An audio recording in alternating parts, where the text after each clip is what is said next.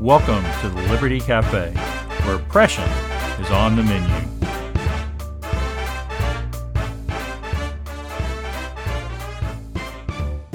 America is suffering through economic malaise. Inflation right now is the highest it's been in almost 50 years, and maybe even higher, and wages are not rising at nearly the same rate as price increases. Interest rates have increased dramatically, which has caused mortgage demand and new home construction to plummet. And a lot of commentators fear that 2023 may be the year that we fall into a real recession that even Biden and his group can't ignore and call something else. I want to talk about these things and more on this week's episode 107 of the Liberty Cafe. Everything is in a spin, Lord, what am I to do? Temptation, temptation. Should I give in to this temptation? Hi, this is Bill Peacock, and welcome to episode 107 of the Liberty Cafe. It's a blessing to have you here with me today, and a blessing to be a part of your listening each week, or hopefully each week, when you get up and listen to podcasts about what's going on in the world. Also a blessing to be part of the Texas Scorecard Network. They're the sponsor of the Liberty Cafe, and we, along with you, I know, out there, are fighting every day to take on oppression and get it out of our governmental system. So thanks for being here. So that music you just heard, the second round of music you heard today, was just a little tune from Shelby Lynn. It's called Temptation. Here's just a little bit of the words that she was saying there for you. Should I give in to this temptation? Temptation. That's right. Should I give in to this sweet temptation? Oh, yeah. The reason I had Miss Lynn on today, briefly, was because when we're talking about inflation, monetary policy, it also applies to a lot of other things related to this, fiscal policy, government spending, but particularly inflation leads to two real big areas of what we might call temptation. And the first one is, I think what we notice more often, is for politicians. The thing about inflation when it comes for politicians is it's so easy to just go out and print more money, or have the people who work for you go print more money to get them out of their troubles. I mean, it's really pretty simple. So the government is spending too much money, and they're spending all they have plus more. But they start running into some problems. Where are they going to get more money? Well, one way is they can tax us more, but people start pushing back on that after a while, and so it makes it really hard. The other way, of course, they can do it is borrow more money. But the banks and the people who are lending money to the government start pushing back after a while as well. So what can they do with all that? Well, they can simply get the Federal Reserve, in this case in America, to print more money. And of course, it's not quite as simple as printing more money today. There's all different kinds of ways that they can do this. But it basically has to do with the government, the Federal Reserve, borrowing more money, or actually purchasing things, and then debt from other people, and then turning around and turning that into more money that can be borrowed from the Federal Reserve, can go into the banks and people can borrow. It gets very complex, and we're not going to get into that today, but the result of all that is that we have higher inflation. And what higher inflation does is two things. It makes the money that the government has to pay back in the future worth less, and so it doesn't cost them as much to pay back the money that they've already borrowed when the money was worth more. The second thing does that inflation drives up people into the next tax bracket. So if you're earning so much money this year, and then you earn more money next year, but you're not earning more money because you're really being more productive. It's just the government's trying to keep up with inflation. Well, all of a sudden, you're driven into the next tax bracket. And so you start paying more taxes, even though the government didn't have to go out and raise your taxes where you could see it. And so it's really tempting for politicians to push for more inflation. And of course, that's been going on for a long, thousands of years. That's been going on. And for 100 plus years since the Federal Reserve was created here back in, I think, 1913, something like that. The other temptation is one that conservatives actually get into. We're not going to talk about that too much today, but there's this movement in the conservative circles, some conservative circles, that increases in the money supply is not necessarily harmful at all, or it's just not as harmful as some people would say it is in terms of promoting inflation. And there's a book out there by called Misinflation by David Bahnsen and Douglas Wilson. Now, Douglas Wilson is, I think, one of the most brilliant commentators of our age on both just general what's going on out there generally in the world, and also, of course, on his exposition of Scripture and understanding what Scripture means and how to defend the faith. And he's great. And so it's kind of hard for me to point to something that he's done and say, I think he's got this wrong. But I think in the case of this book, I think he's got it wrong. I think it's mainly because of David Bahnsen's view and has influenced him on this. So anyway, I'm not going to spend a lot of time today talking about this, but I think really what they're doing here is understating the damage, the devastating damage really caused by the Federal Reserve, which is the Bank of the United States. We don't really think of it that way, but it's really just the Bank of the United States, not the first one, as we'll figure out in just a minute. And so I think what I want to do here is make the case really that if we want to solve a lot of our problems when it comes to money and the economy, it's not to print more money, but it's to get rid of the Federal Reserve. So let's move into this. As I pointed out at the opening, we're having some really tough times here, fiscally and monetarily in the United States. Inflation is rampant. We've got the highest inflation in almost 50 years, and it could be because they've changed the way they count inflation and measure inflation. It could be that it's the highest we've ever experienced, maybe back into the 20s even, something like that. It's really high. Now it's slowing down a little bit now, but it's been really high in the past. And of course, a lot of our problems today is government spending, Congress spending, state spending, city spending, just tons and tons of money, right? Stimulus programs and all those kind of things. But when it comes to inflation, it's not government spending that drives inflation. It's the Federal Reserve printing more money or borrowing more money or buying more goods in order to get more money out in their circulation, however they want to do it, quantitative easing, however you want to name it. It's the Federal Reserve that causes inflation, not spending in Congress. So that's what we're going to focus on today.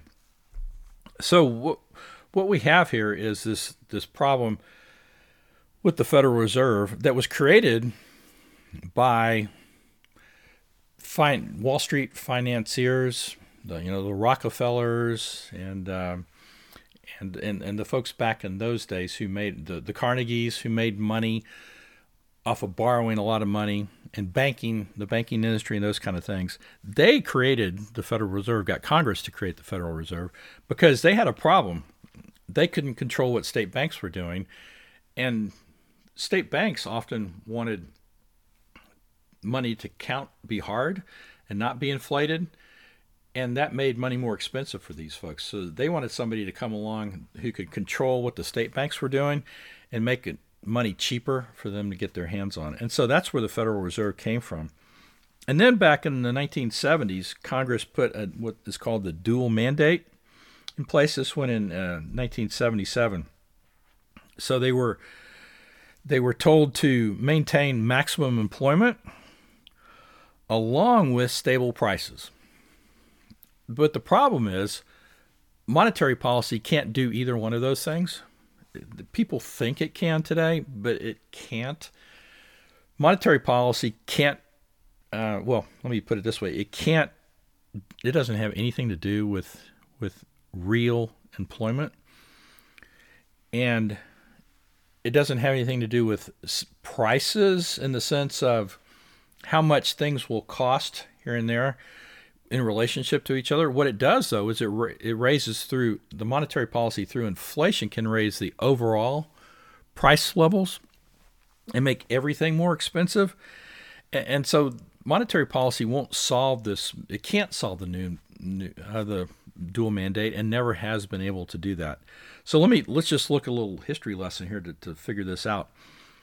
In 1977, for instance, when the Federal Reserve's interest rate was about 5.5%, but then it skyrocketed about 20% in the 1980s.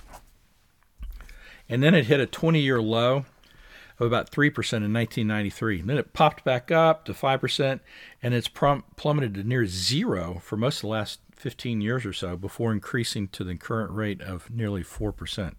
So it's clear that the Federal Reserve hasn't been able to mandate anything to do with like a stable interest rates in the economy. Neither have they been able to do anything about an employment rate and keeping that stable. And it started out in 77 at 6.4%. Then unemployment went up to 10.8% in 82, and then nearly 10% in 2009,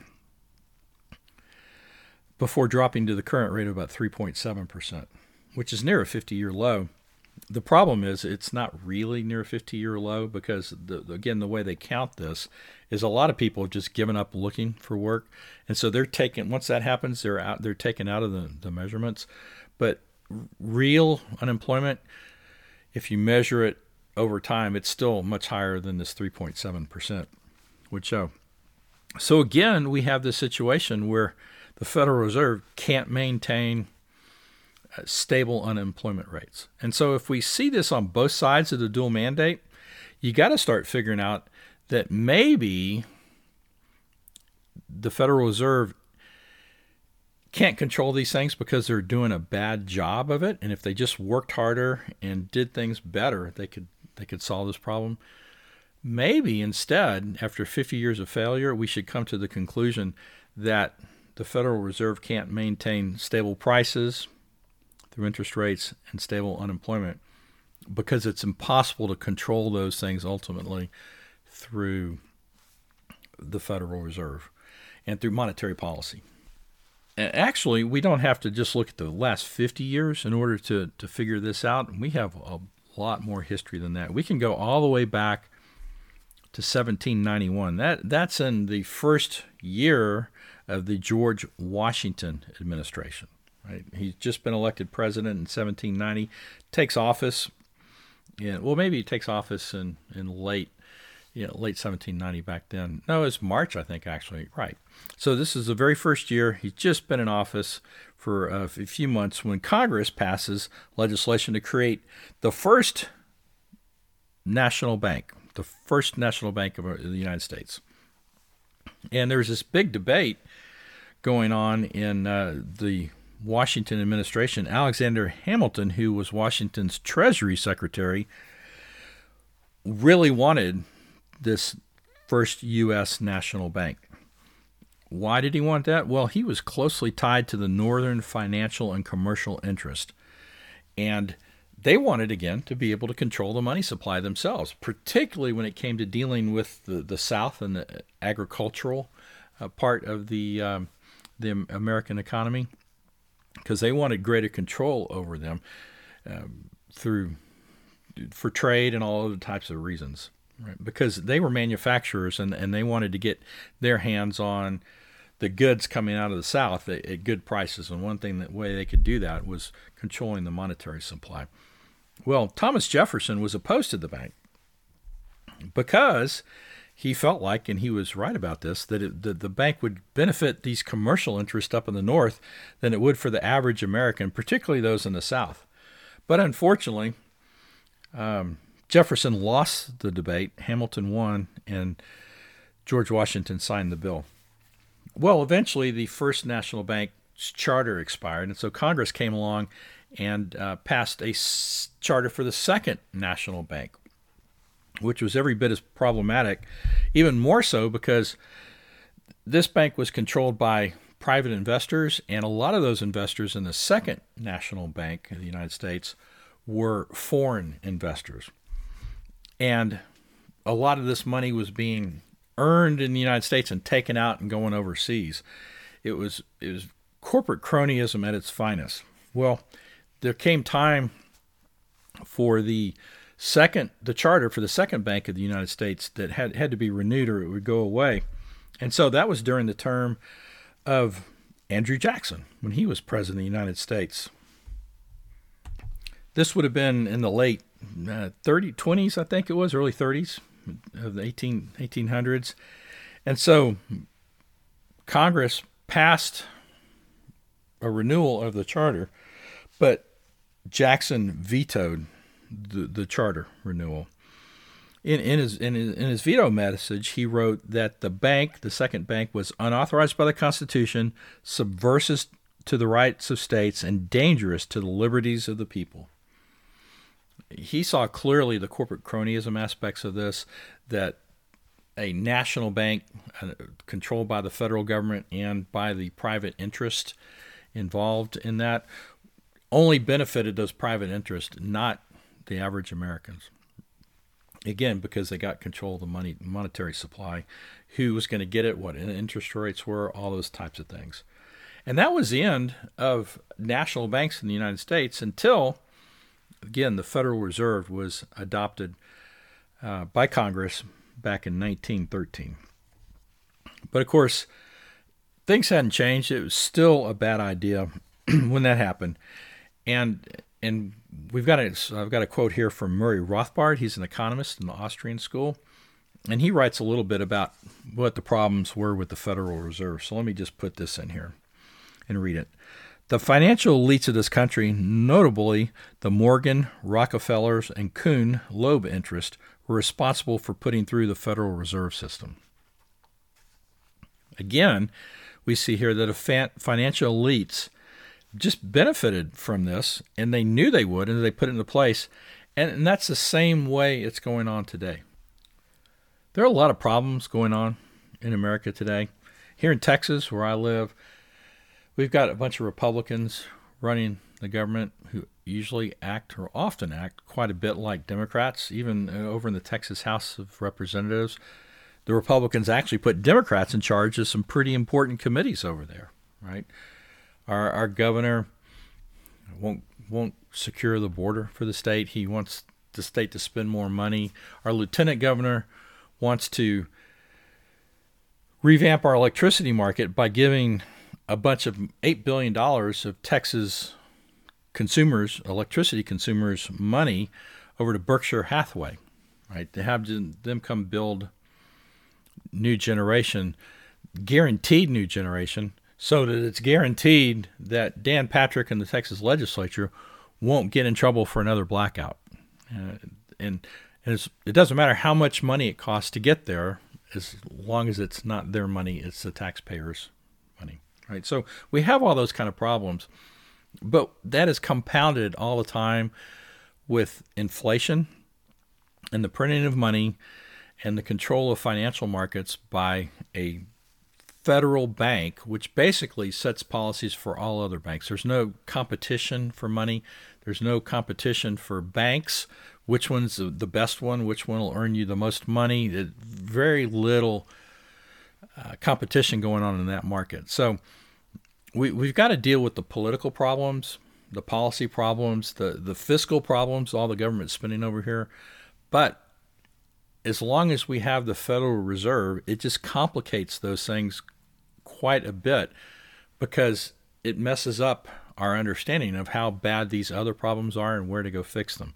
So I'm just here to say that if we really want to deal effectively with the problems our politicians are causing us in all the decisions they make, we really need to go in, first of all, and get Congress to abolish the Federal Reserve. If we're willing to do that and take that on, it'll give us much more clarity about how to fix our more political problems, or actually our more policy problems that are dealt with at the legislative issue levels, whether it's at the federal level, the state level, or the local level. Well, thanks for being here on the Liberty Cafe today. It's been great to have you along, been a blessing to have you along, and also, again, great to be part of the Texas Scorecard Network, the sponsor of the Liberty Cafe. Thank you for listening to the Liberty Cafe with Bill Peacock. This show is produced by Texas Scorecard. You can learn more about this show and find other shows at texasscorecard.com. Be sure you subscribe and rate this show on whatever platform you listen on. See you next time.